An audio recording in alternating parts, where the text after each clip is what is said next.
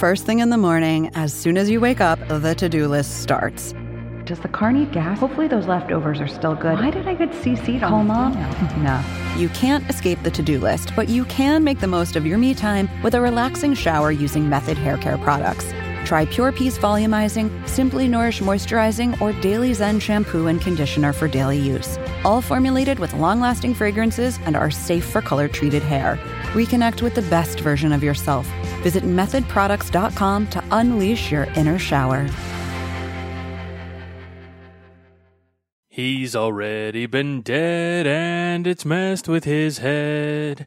It's John's Post-Life Crisis. Welcome to John's Post-Life Crisis. I am John Johnston, founder and guy who started CornNation.com, your Nebraska Cornhusker site of things that aren't football sometimes, and this is one of them. There are coronavirus vaccines coming onto the world, to a place near you in the next few months. This is a big development, and I brought back Dr. Stuart Weston to talk to me again about these vaccines. Dr. Weston is a research fellow at the University of Maryland School of Medicine in Baltimore, and he's been studying coronaviruses long before we even heard of them. So how are you doing, Dr. Weston?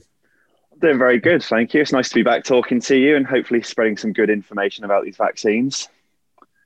So there's a number of them, but there seems to be two that are kind of at the forefront.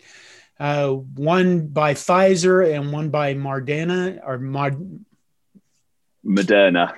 God, my English in the last couple of days is terrible. I don't know anything really about how vaccines are developed. I don't know. I just take them if they tell me to. I'm one of those guys. Sure. But I'll tell you what, let's start with, you do research on this stuff. Months ago, we went into lockdowns. It seems like the death rate has dropped significantly. It seems like we've learned a lot more on how to handle this thing. But can you tell us, what have we learned and what do we know right now that we didn't know, let's say, 5 months ago?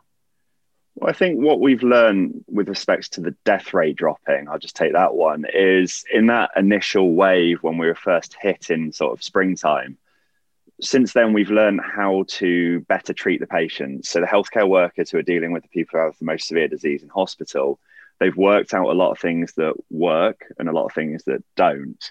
So now they're much more equipped to deal with patients. So for example, ventilators were used quite a lot at the start, but quite early on, it was found that they were actually exacerbating things and not helping in the way they should.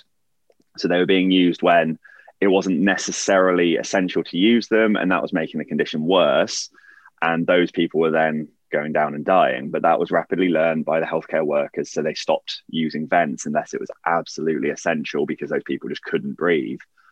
So things like that. There was another example of proning people. So rolling them onto their stomach instead of having them on their back helped with the breathing when they were suffering from low oxygen. So all these little things that have been learned by the healthcare workers mean that people who develop COVID-19 and have to be hospitalized are now getting better treatment because now they know how to treat them better. So obviously that means that death rates are going down.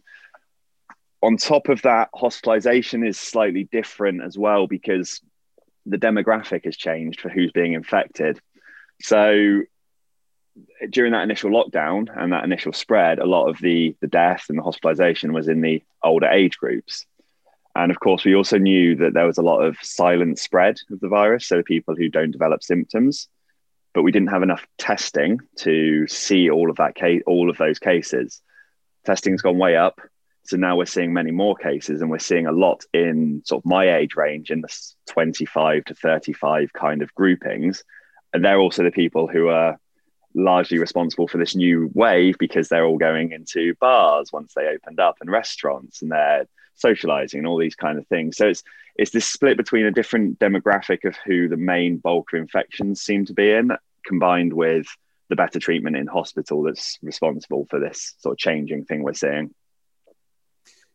So the two vaccines, my understanding, these are, I hate to go here because my brain's going to explode, but I think we want to cover this anyway. one is like they're both RNA based vaccines, and this is different than a viral vector vaccine. See, I've done some reading. I can say those things, but honestly, what I understand about them is this. We'll see how good this is. A virus is like a protein wrapped in genetic material. It's protein wrapping a genetic material. You said it almost the other way around, but yeah, the genetic material is inside protein. So basically there. And the difference between these types of vaccines are how they attack the virus. Not quite. The difference between them is how they train our body to attack the virus. Oh, Mr. Semantics. I tried real hard. It's important. Those semantics are important. Okay. So I'll give you my description of the differences. And I just want to say as well, so we're saying about the Pfizer and the Moderna vaccines. I also want to give credit because the Pfizer vaccine was developed by a German company called BioNTech. So it's the BioNTech Pfizer vaccine, just because Pfizer are the ones who are funding all the clinical trials and the distribution, but it was actually developed by BioNTech. So I don't want them to get swept away. Whereas Moderna did all their stuff and get a lot of funding from the NIH. That's how they're doing all their clinical trials. So yeah, you're spot on that they're both RNA-based vaccines. And so I'll just do the little step back into Biology 101 to explain how that works. So humans and all life forms we see are DNA-based, so deoxyribonucleic acid, DNA. That DNA encodes the instructions to make all of the protein, and everything that you see is essentially built through protein. The way that the DNA gets made to protein to produce life is through an intermediate of RNA. So it goes DNA makes RNA makes protein, okay? And specifically, the protein making RNA is called mRNA. So this is messenger RNA. And these vaccines are mRNA-based vaccines. Now, viruses themselves are these really cunning parasites where they just take over every life form on the planet. So every life form has viruses. And they use what that life form does naturally to make more copies of themselves. So you have viruses that can be DNA based. So then they just go in and they trick your body to think it's its own DNA. And then they make more copies of that DNA. They make the protein that makes more virus. Or they can skip a step and they can just be RNA viruses, which is what coronaviruses are. So coronaviruses are just made up of RNA, their genome. That genome gets into a cell. The cell thinks it's its own RNA, makes the proteins from it, not knowing it's copying viral material, and then produces more viruses. So they just completely parasitize our cells to copy themselves, and our cells aren't smart enough to really know that that's what's going on. Okay, with me so far? Yes. Good. Actually, I went to Guardians of the Galaxy number 2, where he says, every life form wants to replicate itself and grow. Exactly. And that's what viruses are. That's all they want to do. If we can subscribe that kind of desire to do anything. But so yeah, viruses like coronaviruses are just made up of RNA. That RNA goes into a cell, it copies itself, and it makes all of the proteins that make a coronavirus like SARS-2. Which is about 30 or so proteins, let's say. The way these vaccines work is they strip away all of the parts of the virus, apart from the one that stimulates our immune response. So when we talk about antibodies that we make against the virus, SARS-2 virus that causes COVID-19, those antibodies target the spike protein, which is the bit that sticks out. So when you see all the drawings of coronaviruses, those little bits that stick out, they're called spike. That's the only bit that our immune system really sees of the virus. So that's the only bit it can attack. So the antibodies we produce bind to that spike protein. And by doing so, they block the ability of the virus to infect a cell and take it over to make more copies of itself. So what the vaccines have done, again, stop me if I'm losing you at all, but what the vaccines have done, they have just got the RNA to make the spike protein and nothing else. So they've stripped the virus essentially down to the one part that triggers our immune response. Okay. So that RNA then gets put into a human through injecting them with the vaccine. The cells produce the spike protein similarly to how they would if a virus was there, but only the spike protein, so nothing that causes damage. Our immune system sees that spike protein, mounts an antibody response, no damage because there's no virus, but you have the antibodies. So then if the real full virus comes in, you've already got the antibodies there. You can make more antibodies that can then protect you. And that's essentially how these RNA vaccines are protecting. So one big concern people seem to have is that you're not injecting people with like a dead form of this existing virus or a living form that's been like, I don't know, cut down or minimized. That's not happening here. So it's not that killed form of a virus, which is sort of the classic thing you think of with viruses. So for instance, there's influenza vaccines that are made that way by completely taking a virus and making it completely inert by destroying it so that it can't do anything, but it's just there as a ball of protein and fat that the immune system sees. So those vaccines are super safe because they can't cause any damage. There's nothing that virus can do. It just goes into the body sees it. But as I was saying, these vaccines, they have essentially stripped away all the components that can cause any kind of issue to you, because it is just about that one protein being produced. So just that spike protein being produced means that there's nothing else there that's viral. So there's no damage that can be caused except your body mounting an immune response to that one viral protein. So this sounds really nice. I mean, it does. Yeah, it's great. And so mRNA vaccines, it's been sort of said around a lot that we've never had a licensed mRNA vaccine in humans. This is a completely new technology, things like that. And that's largely come down to just the fact that we've never been able to fully test them. So other ones have been produced. So there was one, I believe, for Ebola. I think they've done ones for other coronaviruses, but there was never the chance to actually test if they were safe and effective. Well, safety is okay to test because you just put it into people and see if they have any issues. But to see if they're actually effective, that was hard because the viruses that are spreading, and we have vaccines too already, there's not much impetus to make new vaccines unless they're terrible vaccines, which most of the ones we've got are good. Otherwise, we wouldn't use them in the first place. And any new viruses that emerged, they died out before we could fully test them. So like Ebola in 2014, for example, had that massive outbreak, but then it went down before we could fully test things. So this is the first time we've really been able to properly assess this new technology. And so far, it's looking really good. Okay, there's two things there.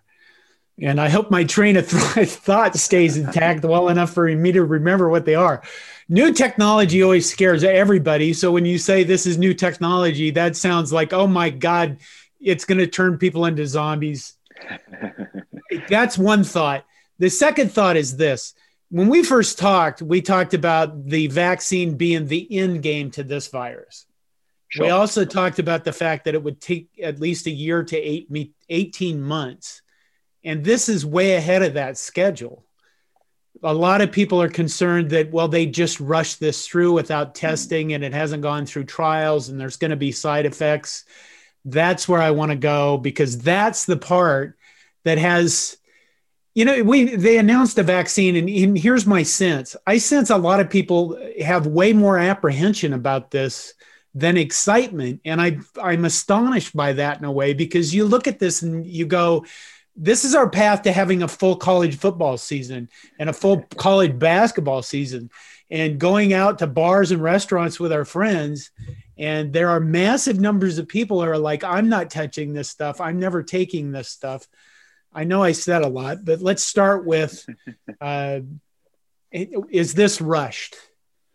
Well, so that year to 18 months time frame we talked about before, that was always based on when we first started to be aware of this virus spreading. So that was always from around January, February time. So we're not that far ahead of the 1 year mark in terms of thinking we'd have vaccines that were getting close to approval.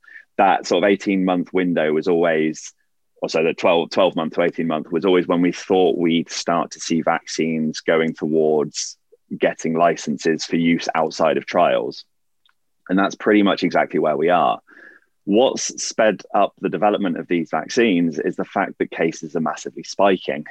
So to test if a vaccine's safe, you actually need the virus spread. So coming back to what I was saying about the Ebola example, if the virus isn't spreading, you can't work out if it's safe or not, or sorry, effective or not. You can work out if it's safe because you just see if people develop bad reactions, but you can't work out if it's effective if people aren't being infected.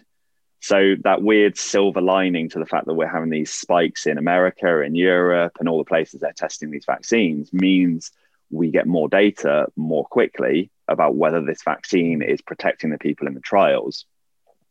So we're kind of just about in the time frame we expected. And again, I'll stress that this, at the minute, the Pfizer BioNTech vaccine, they've just, I think today, submitted the paperwork to the FDA to get the emergency usage authorization, the EUA. That allows them to start putting it into people outside of the trial, but that doesn't mean it's going to be widely available.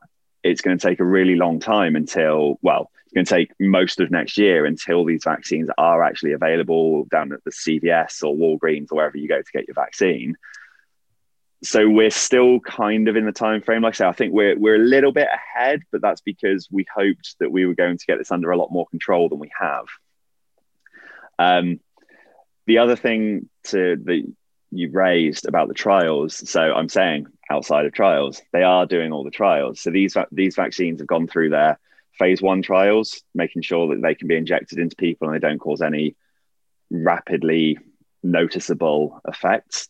So that was a small number of people, probably under 100 people get it the first time, just to be like, is this safe? Do they develop anything? Bless those people who take that. It's a risk, but we can't do it without people doing that, right? I credit to them.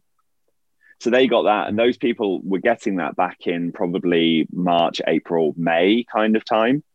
So they've been assessed this whole way through, and there's no evidence of any long-term negative impacts for those people. So that was all positive in phase 1. In phase 2, it was ramped up to more people, so probably thousands of people at this stage.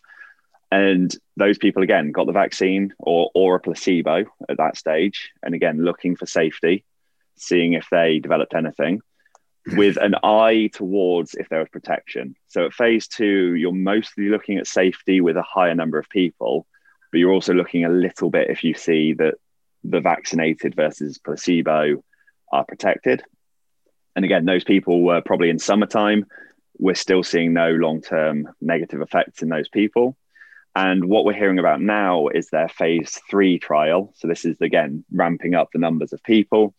This for Pfizer, I think they have about 44,000 people, and that's divided evenly between vaccine and placebo. So that's 22,000 people who received the vaccine. And now we're looking to see, do they develop less or fewer cases of COVID-19 versus the placebo group? So this is a lot more about efficacy, but also has the safety. So they're still being monitored for any kind of negative effects, whether they develop anything serious right after they get injected and for the weeks and months after that. So constantly, there is a constant assessment of whether this is safe. And in terms of that, the data that's been released from both Pfizer and Moderna, it's pretty comparable. It seems like people are only developing really mild stuff. So pain at the site of injection. So that's a reportable side effect. I put that in air quotes for the people who are listening. We're on a video, but in air quotes, a side effect is pain at the site of injection. I don't think I've ever had an injection that hasn't hurt me a little bit. So that's a side effect. Then there's things like developing a bit of a headache or a bit of fever, but the fever is your body mounting the immune response. So that's actually a good sign, as long as it's only short. And it's a couple of days. There's a bit of fatigue for a few days, but all of these things are only occurring at under 5% in under 5% of people. So it's really low numbers of really mild things. So it really does look safe at this stage, is the point I'm trying to make there. Right. So when this comes out, who's going to get it first? I mean, you'd think that it would go to the people that are the most exposed, and honestly, the people that we need the most, which are healthcare workers and people directly involved in taking care of those of us who are being hospitalized for this, right? Yeah, exactly. So both companies have come out with numbers of doses that they think they'll be able to produce by the end of 2020 and by the end of 2021. So Pfizer have come out to say that they think they can make 50 million doses by the end of this year, and Moderna say 20 million. By the end of next year, those numbers are 1.3 billion and 1 billion for Pfizer and Moderna, respectively. Now, you need 2 doses of these vaccines. So that works out to 25 million and 10 million this year, and then 650 million and 500 million next year. So there is a limit, because even though over 1 billion doses of these 2 vaccines is a lot, the world's population is nearly 8 billion.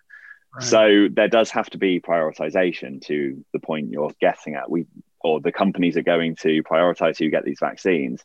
And it is going to be, the frontline healthcare workers, because they're the most at risk of contracting this disease. And they're the ones we don't want to get sick, because obviously if you take down the healthcare system, that's got huge knock-on effects. The other people who sorry, go on. And I think it's important to note that you'd have to consider, this isn't just healthcare workers in America. This is healthcare workers in India, in the Philippines, in Malaysia, Madagascar, all the healthcare workers around the world. So this isn't like Pfizer developed and paid for a vaccine to be used in the United States. We have to worry about the entire planet here. Yeah, exactly. So that's why I brought up the world's population when I was just doing my calculations, because these are going to go around the world. And I forget the exact numbers, but America does have an agreement with Pfizer and Moderna for the number of doses they'll get this year.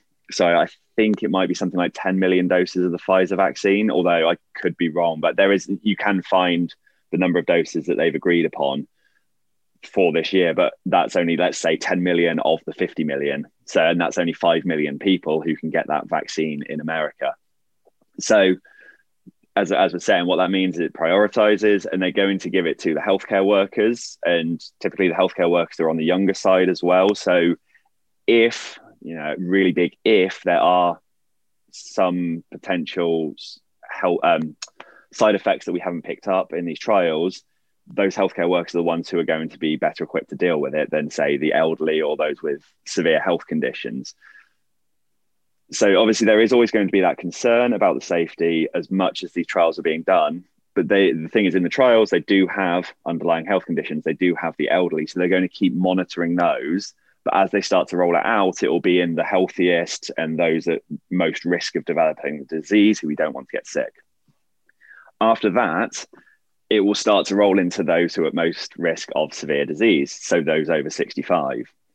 For example. And what was great with Pfizer's announcement on, it's this Wednesday. I keep losing track of time with these things. On Wednesday, Pfizer announced their 170 people and their 95% efficacy data. In that, they said that there's no difference in that efficacy across age and across race and across ethnicity. Wow. So even in the over 65, they still had 94% protection from their vaccine with no adverse events, so no severe side effects from receiving the vaccine. So it really looks like it's actually working in that population who are at most risk, which is really great to see. So it's looking very promising, but exactly as you're saying, it's going to be a slow rollout to those who need it the most and those who are at most risk of contracting the disease, healthcare, and then those with health conditions. So in the meantime, while all of that is happening in the background, when we first talked, we also talked about treatments. The treatments are getting better. So while this virus continues to roll around, and you also said in that first conversation that it was a weird virus, and that have they done any better at actually figuring out who it affects the most? Yeah, that'd be you. You would be they, wouldn't it? I guess so. Yeah, I'm part of the they. Yeah. So yeah, we've basically just really solidified the ideas we had back when we last talked. That those at most risk of developing severe disease are the elderly and those with underlying health conditions. So be that diabetes, obesity,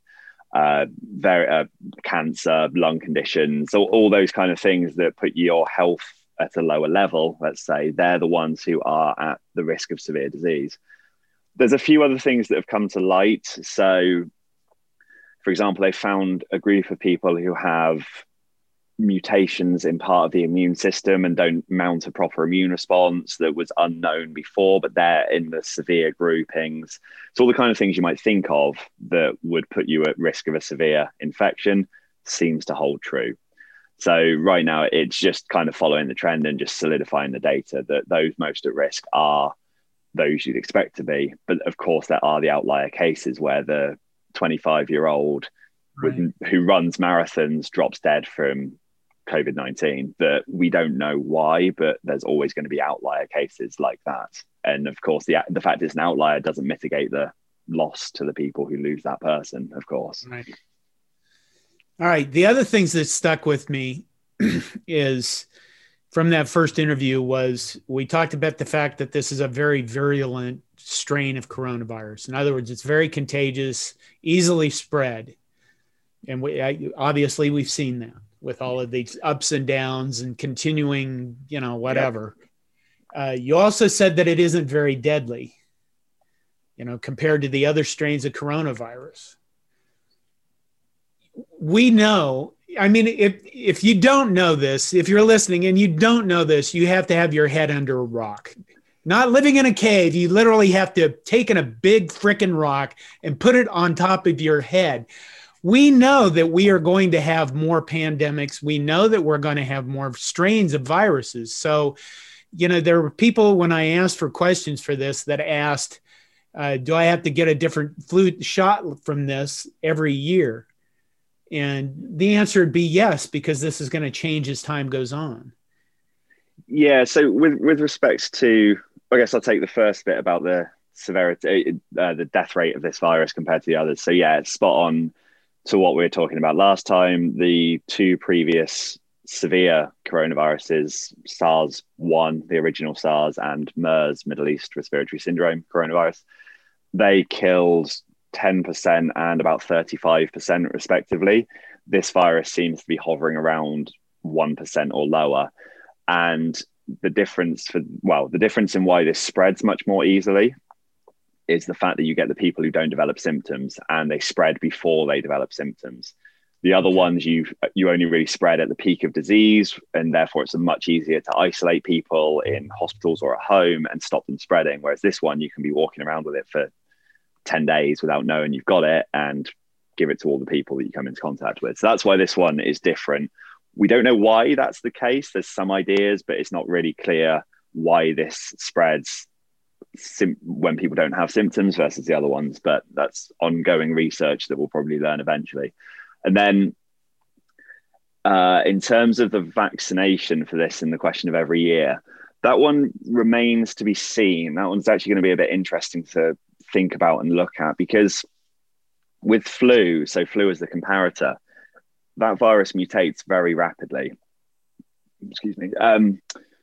So every year that virus is mutating and changing, and it mutates enough that it can escape the previous antibodies that were produced by the previous vaccine. The difference with coronaviruses is they don't mutate anywhere near as rapidly as flu. So the reason for that, just as for anyone who's interested, when the viruses copy their genomes, they make mistakes in the copying process. And that mistake is what makes a mutation and what changes the layout of the protein so that the antibodies can't recognize it. So flu makes a lot of mistakes when it copies its genome, and therefore the proteins it produces are different and can't be seen by our antibodies, which is why we then play catch up with a new vaccine to target that new virus. Coronaviruses are able to proofread their copying. So if they make a mistake, they can actually go back and correct that mistake and keep doing that until they copy their genome, not perfectly, but closer to perfectly than flu. So they don't mutate anywhere near as rapidly because they can actually correct the errors. And we humans do the same thing. So when we copy our DNA, we proofread, we make sure there aren't mistakes. And if there were, we'd all be, well, single cellular life forms still. We wouldn't be humans if we couldn't do that. So coronaviruses just generally don't mutate as rapidly as flu viruses do.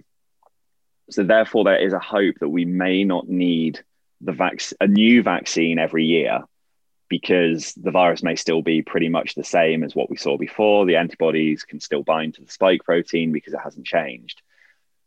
The one I guess the bigger concern, though, is how long-lived those antibodies and that antibody response is. So, of course, there's these stories of people getting reinfected. They've had the disease once, they get reinfected. There's stories of antibodies waning over a period of 6 months and things like that. So that's more the question is how long do the people who get the vaccine maintain their ability to mount an immune response? And that may only be a year. So the reason we may need a vaccine every year is more about our response rather than the virus. In this case, it's different for flu, but for this one, it's possibly more about our ability to maintain that ability to produce an antibody response. I had a question. Okay, here it is. I'm there. It would seem to me that the natural, I mean, I don't want to say evolution, but the natural progression of life as we move on, we are going to encounter a virus that is both very virulent and very deadly. How much does what we're doing now protect us against later? And the science is a big part of that. Human response, we'll talk about in a bit, how people react to this stuff, because that part's nuts. But how much of what we're doing now is really kind of setting the stage? Because that day will come. Yeah, for sure. It's a logical conclusion to this, right?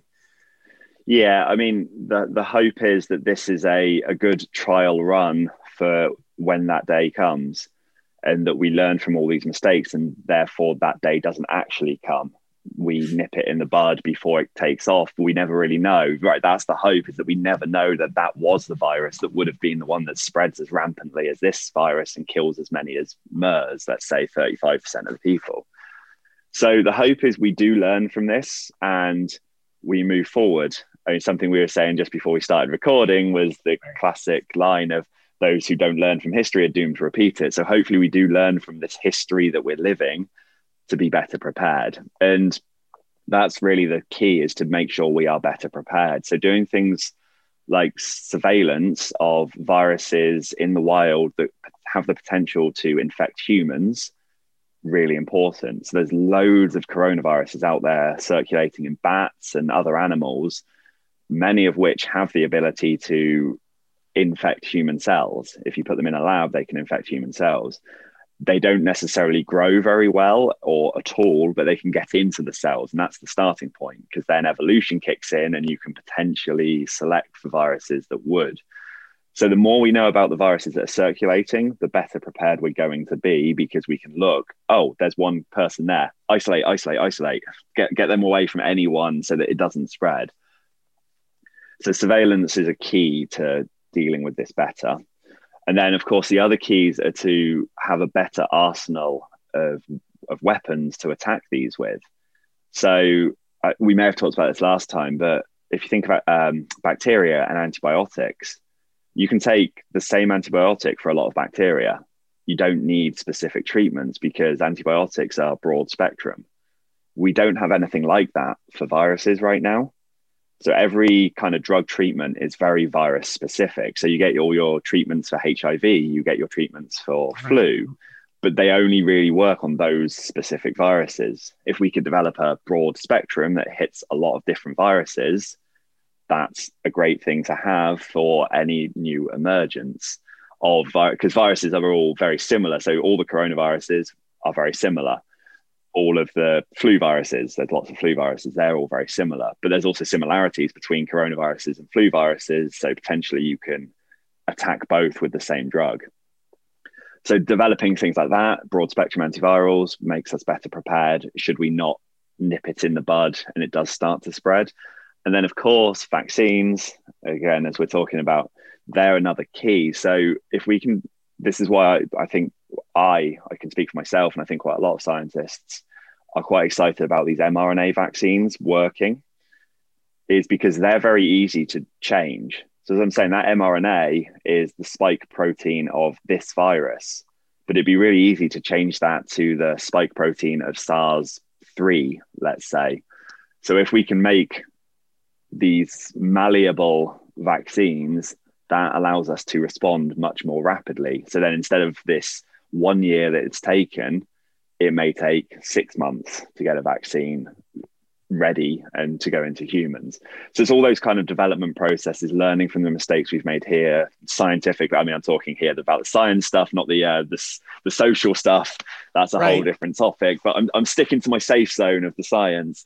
But it's those kind of things that allow us to be ready for the next one, in the hopes that we don't get SARS-3 in 2030, or if we do, we never really know about it. Okay, do you want to be a psychologist for a little bit? I guess I can try. With the disclaimer that this is going outside of my my realm of expertise, but I can try. I am a human, I guess. Well, you know what? You're having a drink of rum there. Ma'am, you're a psychologist. There you go. Don't tell people that. It's 9:30 in the morning. Okay. Basically, what we're saying is this, is the first responders and the most exposed people are going to go first. And as we develop more and more millions of people taking this, we're going to find out if there are side effects.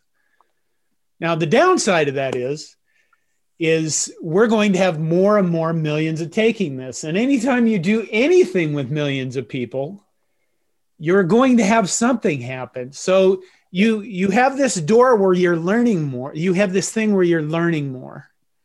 But you're also opening this door to these anti-vax people. Who, are you familiar with I don't know how to pronounce this, the VAERS database, VAERS? It's an online vaccine response system that is completely online. There's no control on it. Anti-vax people use it quite a bit to promote, anti-vaxxing. And it's, you can go, I think somebody did this. You can go out there and put in a response to it that says, I took this vaccine and I turned into the Incredible Hulk. That's what it is. Well, that sounds all right. Just find Thor and then you can start the Avengers. It does. But, that's the problem, is we're going to have this, we will discover more stuff, but we'll also have this stoking of fear.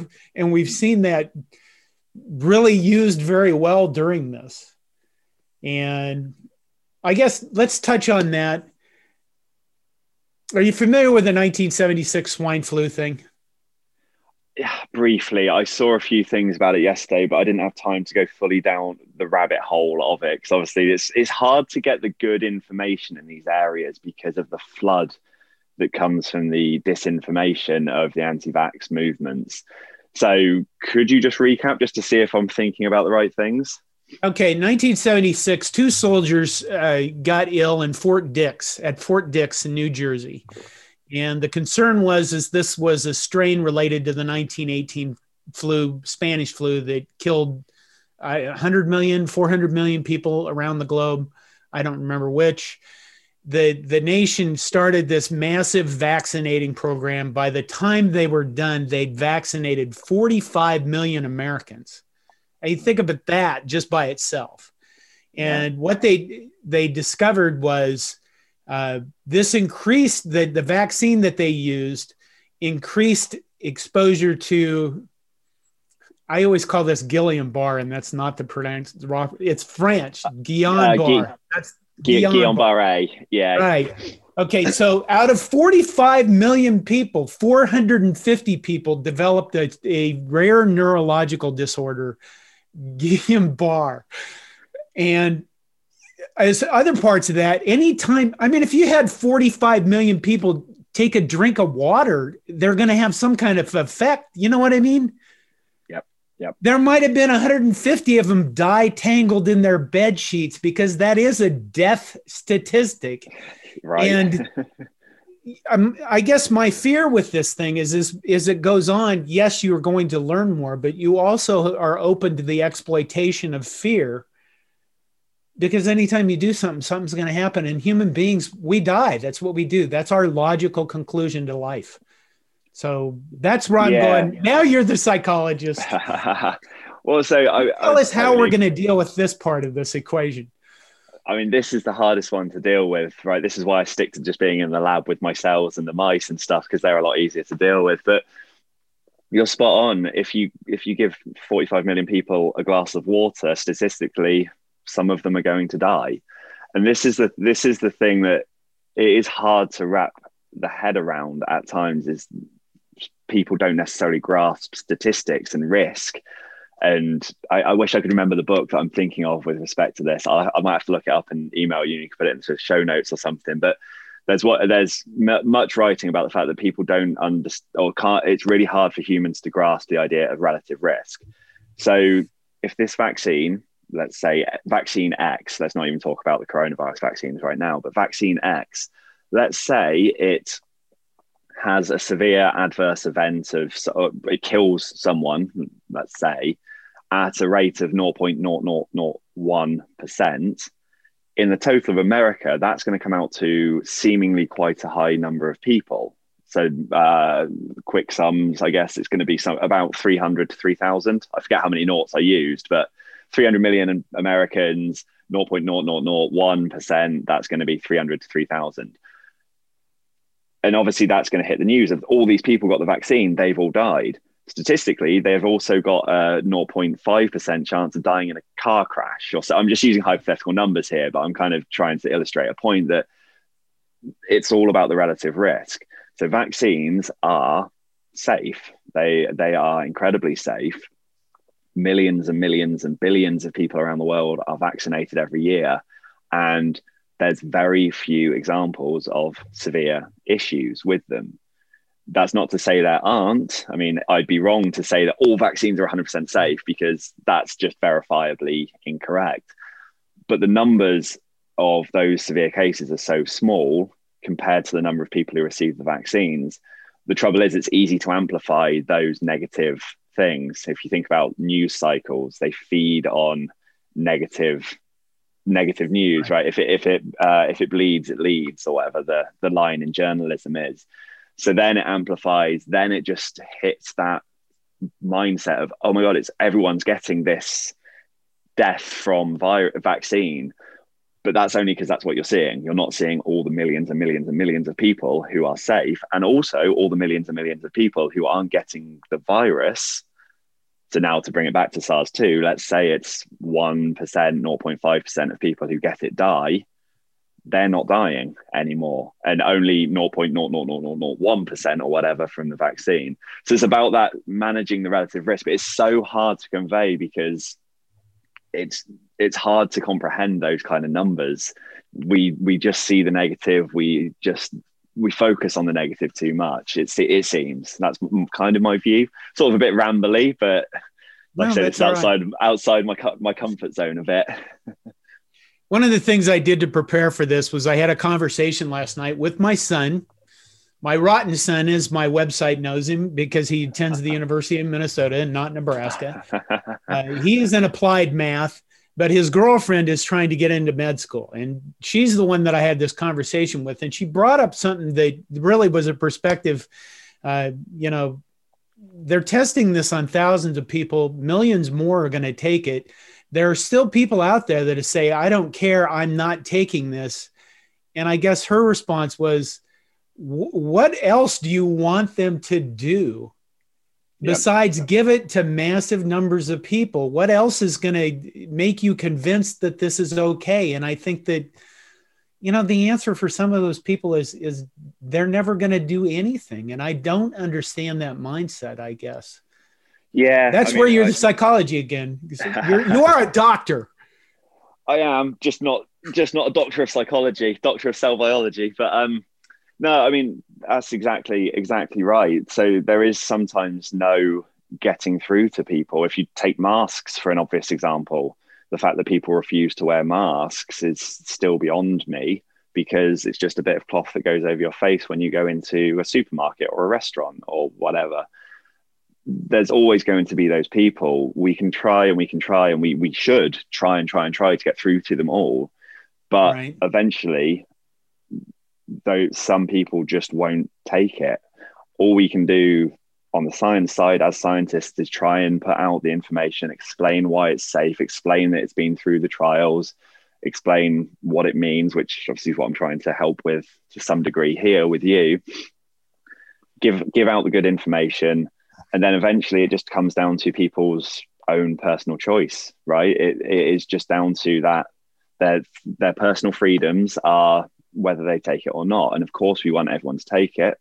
And most people, I think if you look at the polls, most people want people to take the vaccine. They want to take it themselves, but at some point you won't. And this also, that kind of leads into the bigger idea about herd immunity. So when people talk about herd immunity, it's about getting as many people immune to a disease as possible to really mitigate its spread. The idea there is that there's always going to be a certain number of people that you can't make immune, either because they're immunocompromised or because they refuse to take a vaccine. So herd immunity always factors in for those kind of situations.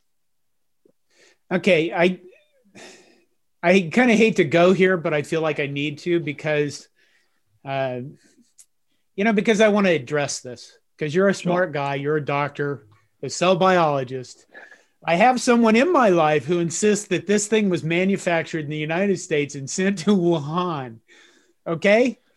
And they're like, because they don't believe that it just magically evolved from a bat or something.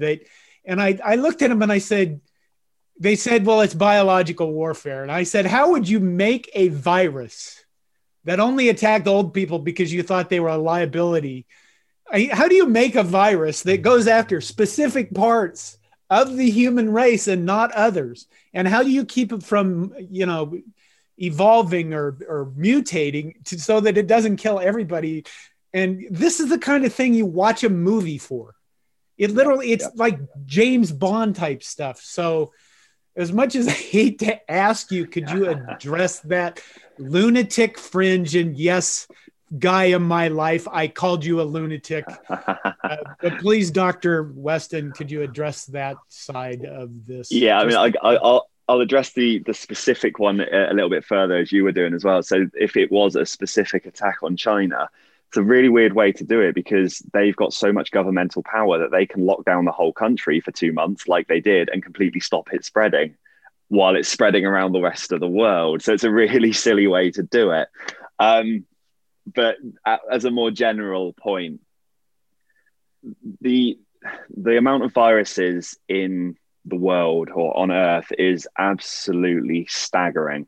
Again, I'm racking my brain to pull out the numbers. I think it's estimated that there are 10 to the power of 31 viruses on Earth. So that's 10, the number 10 followed by 30 zeros or 31 zeros. So then there's the things you can do where your average virus particle is 0.00001 of a centimeter, 100 nanometers. If you lined up all those virus particles in a line, they could span the Milky Way 2,000 times, something like. So it's just this staggering number of virus particles out there, and they are infecting all forms of life, as I was saying earlier. That they infect everything from humans to bats to whales to yeast that make beer and bread. They have viruses that infect them. There's viruses everywhere. So you're hitting almost an infinite number, as infinite as we can almost think, of viruses. So every kind of possibility can potentially happen almost. So the fact that the thought that this virus couldn't evolve in nature, when there's all of these possibilities that it could, is so minute that almost it's surprising it hasn't happened sooner. Right. Because there's so much complexity, so much diversity out there in nature that we don't know about. And the reason we're starting to find these things happen is because we're encroaching on nature more. Right. So the idea is that this virus was probably in a bat in caves in China. It evolved as a virus in bats, but there's similarities between humans and bats in the proteins that make us up. So it has the ability to get to humans. Chinese people farm the guano in bat caves for fertilizer, for farming and things like that. So they're going into the bat caves, they're exposing themselves, they're coming into contact with these viruses, and then that's how people can get infected. So it's that encroachment on nature, this almost infinite, limitless possibility of any combination of virus that could infect a human is probably out there somewhere.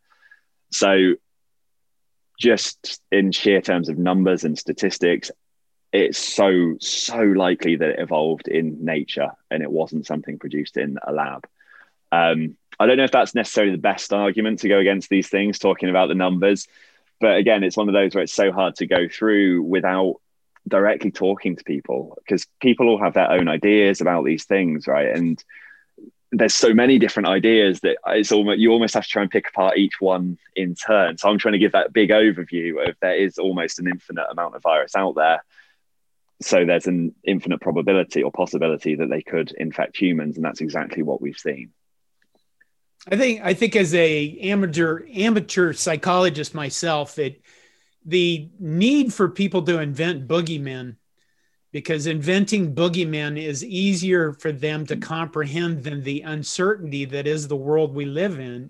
That is forever astonishing to me, where we can't deal with chaos, so we have to organize it into James Bond villain creating viruses, I guess. Yeah, no, that's a great point. And that really is the case. And a line that was often said during that period where there was a lot of debate about whether this was lab made or it came from nature, which has sort of died down. And I've not really thought about it a lot recently myself, but it was a line along the lines of Mother Nature is a lot better at this than we are and than we could ever be. So while we know a lot about how viruses work, there is no way we could make something like this. To what you were saying a minute ago, there's no way we could make sure it only kills the over 65s and leaves the rest largely unscathed. There's no way we can design it to spread asymptomatically like this virus does. It has that asymptomatic spread, what we're talking about. We don't know why that happens. We have no idea. So the thought that we can actually make something do that is, I mean, it's a thought, but it's so far outside the realm of possibility. There's so many fundamental things we don't understand about viruses, which is why I have a job, for example. That, right. Yeah, it's one of those that it's going to hang around, to your point, because boogeymen get invented, and it is a psychological feature that it will stick around with us for a while. And I guess the best thing is just to keep trying to dispel it and explain the science and explain the facts about everything, because there is misunderstanding of what viruses are in many places. And so just the more information we can get out, I think the better. So back to the viruses for a minute. Both of these, the prominent two that we've discussed, one of them requires negative 70 degrees Celsius to be transported and to store, which sounds like a logistical nightmare to me, especially if we're talking about Madagascar, right? I don't, maybe that's an insult to the people of Madagascar, but more consider it my ignorance of what Madagascar is like. But it seems that we're going to be months and months and months before you and I get to take this vaccine anyway. Do you see anything happening over the next few months? This thing is exploding now again. We're going back into some lockdowns. What's going to happen over the next few months, you think, until this is widely available? Well, so in terms of that, the temperature storage, so that is the Pfizer-BioNTech vaccine that needs the minus 70 to minus 80 Celsius, which is 4 times cooler than your freezer you have at home, just to do the conversions for Celsius and Fahrenheit to make that clear. But so that needs to be stored that cold. What Pfizer are trying to do is source freezers that can keep things that cold, but they're also looking into technology that's essentially a cooler box that they can keep at minus 80 for about 10 days. So that's how they're trying to get this distribution going. So you have your minus 80 freezers in, let's say, South Africa, one of the more built up areas in Africa, and then you can distribute these cooler boxes to other places. Just to use your example, you can get out to Madagascar within 10 days easily enough. So there are ways around it. Moderna's vaccine has the advantage that only needs to be kept at minus 20 Celsius. So that's really good news for Moderna, much easier because you can just keep it in the type of freezer you have in your house. So that was why it was really great to see Moderna coming out with similar efficacy numbers to what Pfizer were saying. So moving forward in distribution, I think what we're going to see is, as I say, Pfizer have put in their EUA, emergency use authorization, with the FDA as of today. I think I read it this morning. But I was just waking up when I read that, so I might be wrong. I thought I read that when I was that groggy-eyed first thing in the morning. But they're going to put it in the coming days, if not already. Moderna need a little bit more time. They need to hit their 164, 170 people as Pfizer did this week. Then they'll do the same.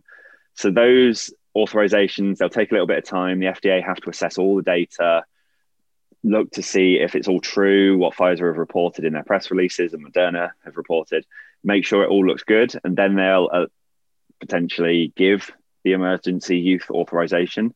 Both of those companies can then start to distribute their vaccines outside of trials. So those 50 million and 20 million doses I was talking about, they'll start to be going into people by the end of this year. I'm hopeful in the next month or two, we may start to see similar data coming from other vaccines.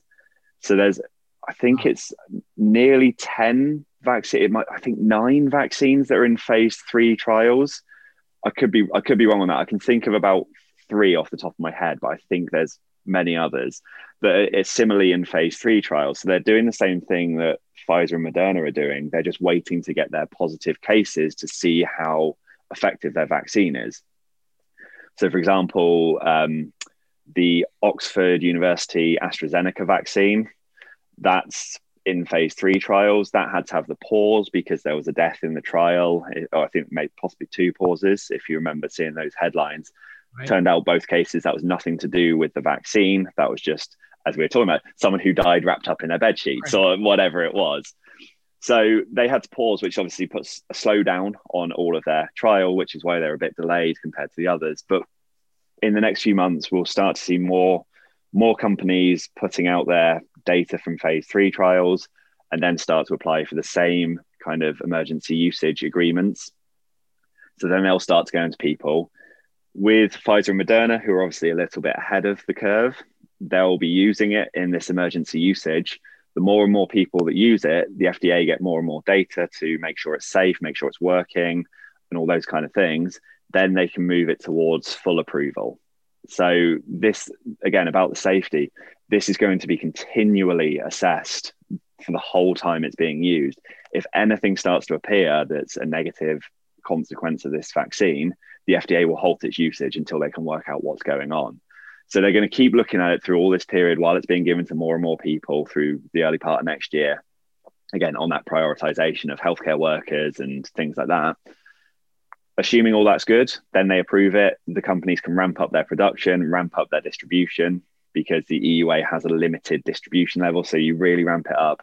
Then more vaccines come in behind following the same trend. So I really think that the numbers that we're talking about, 2021, that's when we'll have vaccines going into people. And by the end of 2021, it may be widely available to the public, or well, maybe available to the public, just not very widely. But of course, if we get you should say the fall of 2021, so we have a whole college football season. There we go. Well, it's it's possible and it's promising. So we're talking about the numbers earlier about how the number of doses that Pfizer and Moderna have promised add up to just over 1 billion people. Let's say that the AstraZeneca Oxford vaccine can do a similar amount and is similarly effective. That's then 1.5 billion. Let's say Novavax's vaccine. So Novavax is a company in Maryland that we've helped a bit of their development with. So that's just why they come to mind. If they can also do another 500 million, that then hits 2 billion people. So now you're starting to get really wide availability of these vaccines. And I say vaccines because it's different ones, and you get to take the one you like the most. Let's say you've got stock in Pfizer or Moderna, maybe you want to take that vaccine because it's the one you've got stock, or some whatever choice you decide to make, or if it's geographically available. Maybe for me it's the Novavax one, maybe for you it's Moderna. So that's sort of where I see this going. There'll just be this gradual uptick in the amount of vaccines available, an uptick in the amount of people who have it, continual assessment of the safety of these and the efficacy. And, optimistically, we start to see this pandemic come under control. That would be nice. Right. And we have to, as well, I'll stress as well that we have to keep doing all the other things that we are doing now while that's all happening. So just because we have vaccines going into humans doesn't mean this is over by any stretch of the imagination, because obviously it's going to take time to vaccinate all the people. So we still need to keep doing face masks, physical distancing, just being sensible, trying to be outside as much as possible. And this is it's been referred to as the Swiss cheese model.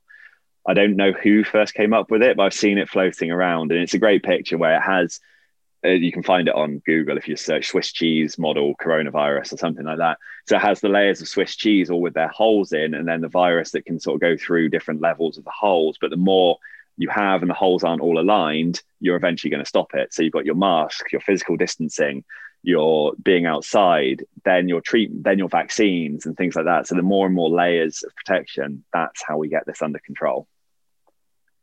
That I like that analogy.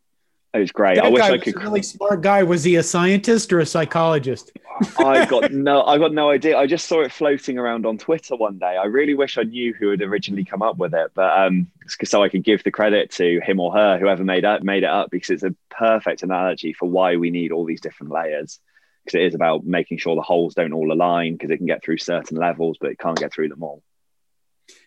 You know, while you were talking about the different vaccines, I was thinking that maybe we should turn this into some kind of team sport, like the EPL, you know, where I'm on Team Moderna. I don't know. That sounds kind of silly. I don't know. Team partisanship and team affiliations, they do count for a lot. So it's not necessarily a bad way to get it rolled out. I don't know, maybe it would counter the people that are all like, I'm never doing this. I'm never going to touch this. We should Bill get all Gates the teams is putting microchips in us. That doesn't even anyway, we won't go there. Well, to say on that one, says the person looking it up on their iPhone that tracks exactly where they are all the time, right? It's but no, Bill Gates is not putting microchips in them. Bill Gates is helping development because he's got a lot of money, but let's not even go there. Is there anything else you'd like to add? Well, I was just going to say what we should do on that part, the team things. We should get all the teams sponsored by a different vaccine company. Right, so you've got Moderna on your Nebraska shirts, and then Maryland has Novavax. Right, that's the way to go. At least it would be fun. Right. I think we've covered all of the bases, really. The main things I wanted to get across while we were talking was sort of an understanding of what the vaccine is and why it's safe. The fact it's just that one protein of the virus. There's nothing that can cause damage that the virus couldn't cause itself to a much higher level. So it's a really, really stripped back just to one little unit of the virus. They seem to be super effective from what we're seeing so far. They're going to be continuously monitored for the safety. It's just because it gets approval for emergency usage doesn't mean everything's fine. It's going to continually be assessed. The people who are getting the vaccine are going to be followed. The people in the trial are still going to be followed for a year or 2 years. So if anything comes up, that's going to be found. That follow-up is important because that's how we learn how long-lived the immunity is, and then whether we need to vaccinate every year or not. And then finally, the fact that just because we're getting vaccines doesn't mean this is over. That we still have to do mask wearing, we still have to physically distance, and still have to be sensible, because it's going to take time for these vaccines to get around everyone. And those are kind of the main things I wanted to convey today. It's a lot. I mean, it's for a guy that I no idea what RNA is. This is a lot to take on. And I guess when you go out and read the media articles, you're constantly confused by, I'm going to the fake news stuff. I don't agree with that. Therefore it's fake news. And I don't know what to believe or what not to believe. Oh, this came from that paper that wrote that other article. And it's mind boggling, the amount of confusion that goes into this stuff. Even though we have the internet, we have the entire world pretty much connected. We're in, for all those people that are, I realize this pandemic is upsetting and it's difficult. We're still in the best time to be alive in human history. There's less poverty throughout the entire world. There's less war and violence throughout the entire world. There's less disruption. I realize that there's more uncertainty right now because of this virus, but this is a damn good time to be a human. The climate, we could argue about the climate, but you got to give and take. So yeah, I mean, just read some of the research from Steven Pinker or his most recent book. That lays out all of those things. If you've not come across it, he's made a great book, basically explaining why this is the best time to be alive. Just do exactly the things you're saying for all those reasons. Well, it is, I guess you can choose to stay positive, or you can, and honestly, the people around you can be toxic, more toxic than a virus, and drag you into this hole. And we could go on there. We're being amateur psychologists again. Yeah, let's try and end on a positive note. Let's go for a positive ending, shall we? Well, is there anything positive you'd like to end with?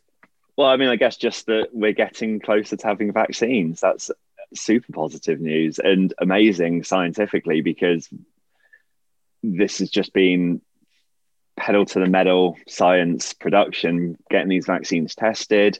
The people volunteering to go into these trials are absolute heroes. The companies doing it all. And of course, the heroes on the front line having to deal with this while we're producing the vaccines. So, I mean, there's great humanity out there. I guess that's the positive I'll try and end on. And we're getting closer to getting this under control with these vaccines, and people, if we keep doing the masking and the distancing, we'll hopefully get this under control next year. I think next year will be a lot more back to normal. I think you'll have a football I'm hopeful you'll have a more capacity football season, let's say. Maybe not 100%, but I think you'll be allowed more fans. Well, we'll probably follow up with you in a few months and see where things are. All right. Yeah, very happy to talk to you. This has been John's Post-Life Crisis, talking about vaccines with Dr. Stuart Weston. Thank you for listening, and go Big Red.